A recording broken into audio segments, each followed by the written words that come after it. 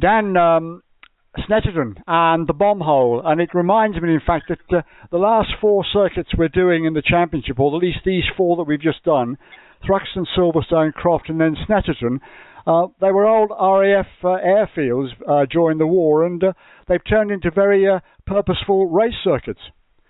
Yeah, they have, absolutely. Yeah, Snetterton is. You can actually see the memorial, can't you, on the way in? Was it? I think it was the US, wasn't it? Air Force that was based there in the war. Yeah, sure.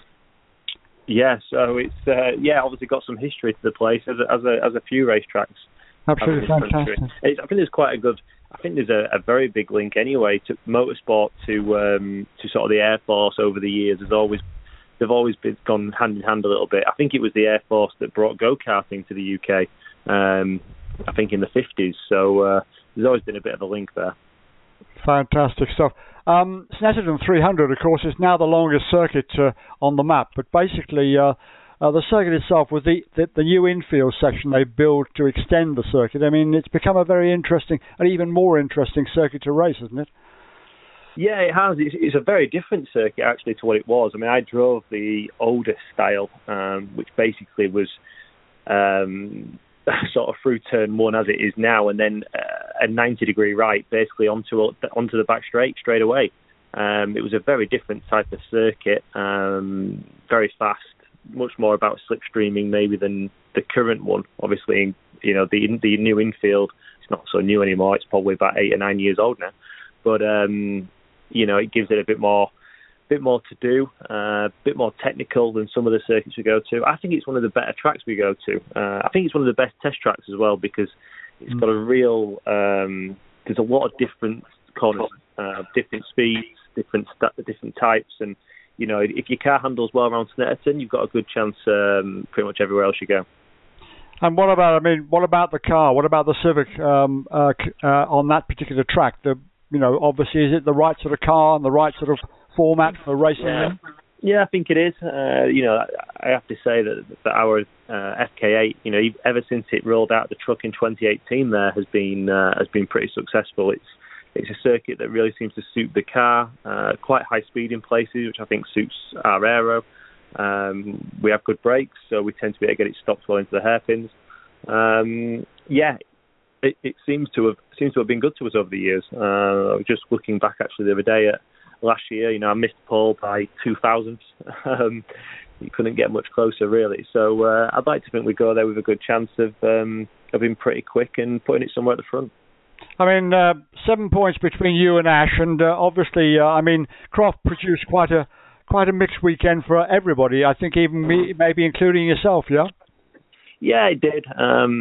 Qualifying didn't exactly go to plan. Qualifying's been a strong point of mine this season, but we had a few issues, car issues that led to basically being out wrong place, wrong time, and ultimately ended up having my lap removed for track limits, which was a shame because it was actually the only lap I actually did at racing speed. So, but the speed was there. That's the key. The speed was really there. So we came back through in the races, back through to score a podium in the end. So yeah, fingers crossed. I'd like to do it the easier way at Snetterton if I get a chance. How do you get the car set up? I mean, what would the car set up that would be different between, say Croft and then to Snetterton?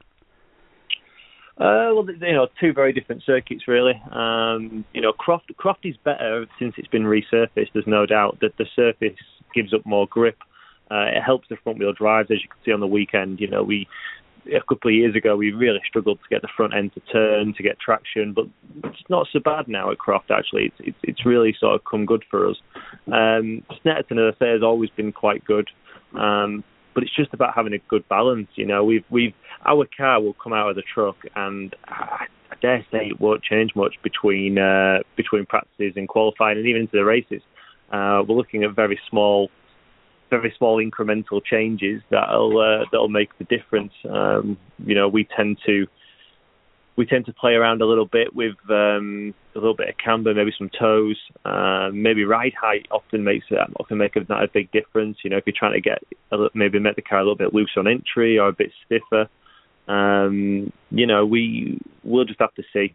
But but the car should come out of the box pretty good. What about weight? I mean, what about the ballast on the car? Because you're carrying quite a bit of ballast as you go into to Snetterton, aren't you? Yeah, 54 kilos of the stuff, which is quite a lot, really. It's quite a lot more than I carried there last year. I was looking, I think I qualified there last year with about 26. Mm. So you're looking at almost 30 kilos more sat next to me, which is a hell of a lot. What we do find, though, I think, is that the car, certainly for a few qualifying laps, the car can take the weight quite well. The weight really starts to... obviously, the weight affects braking performance, acceleration. But over a stint, it affects the tyre wear. But, we're not doing that in quali. Qualifying is all about one lap. So I think the car hopefully can hang on for one of those laps, and we can still put it somewhere near the front.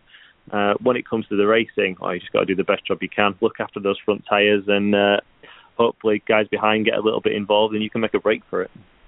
So presumably you go down the gym and have to try and lose a bit of extra weight to make up for the ballast. Is that what you do? You could say that. I'm literally just about to, when this conversation ends, I'm going to go for a quick run, see if I can burn off a few extra calories before the weekend. Are you going to manage to lose half a stone at the gym then, are you today? Well, maybe not quite that much, but I'll do my best. But I mean, we've got 6 races to come, bearing in mind what we've had and all the drama we've had and all the sort of close racing we've had, and there's been a lot of nip and tuck with the sort of front runners, as much as there has been a sort of mix between, guys running a bit further down the field because of bad qualifying and having to come through. I mean, Ash has been making his mark in that respect, but I mean, you can't really predict anything until you actually get there, qualify, and get on the front row of the grid for the first race, can you? No, not really, and that is touring cars all over, isn't it? It's so unpredictable. We're up and down like yo-yos in terms of our performances, and and that's what the fans love at the end of the day. That's why so many people tune in to watch BTCC, because it is so unpredictable. You don't know what's going to happen until it happens, and we've all got obviously pretty good cars at the front. We're all fighting hard for this championship. At the end of the day, it's going to come down to who can make the least mistakes. So, it's going to be an interesting end to the season. Because, I mean, Matt's been obviously there and thereabouts. I mean, he's sort of not been quite the same sort of edge he normally would have. But, I mean, he's been showing his form and getting on the podium as well. So he's been supporting you in that respect quite nicely, which is wonderful. Yeah, Matt's great. He's these last couple of rounds, I think he's been great for the team. He's had some really good results. He's backed me up on more than one occasion, and continues to play a great role in the team. And he's certainly taught me a great deal. He really is the ideal teammate, to be honest. I couldn't wish for a better teammate to have. Not just for when I started in touring cars, but going forward as well. He's it's great to have him and continue to learn off him. But I mean, he's got a lot of experience. But I mean, the one thing more than anything else that you would love to do is to have that first title under your belt, wouldn't you? Yeah, I would. It'd be nice to join the club, wouldn't it? The winners' club. So close last year. That was obviously disappointing to come so close and lose it. But we've done an amazing job to put ourselves back in contention again this year, and we've got as much chance as some of the others. So all we can do is take it race by race, one step at a time, and give it everything we got. Well, you put your application in for the title, so I mean, you should get approval from the organisers of the series probably at some point in time, wouldn't you? Hopefully, yeah. Look, good luck down at the gym. Have a good day on the sea today, and likewise have a good weekend, and all the very best. And more than anything else, I mean, stay out of trouble, hey?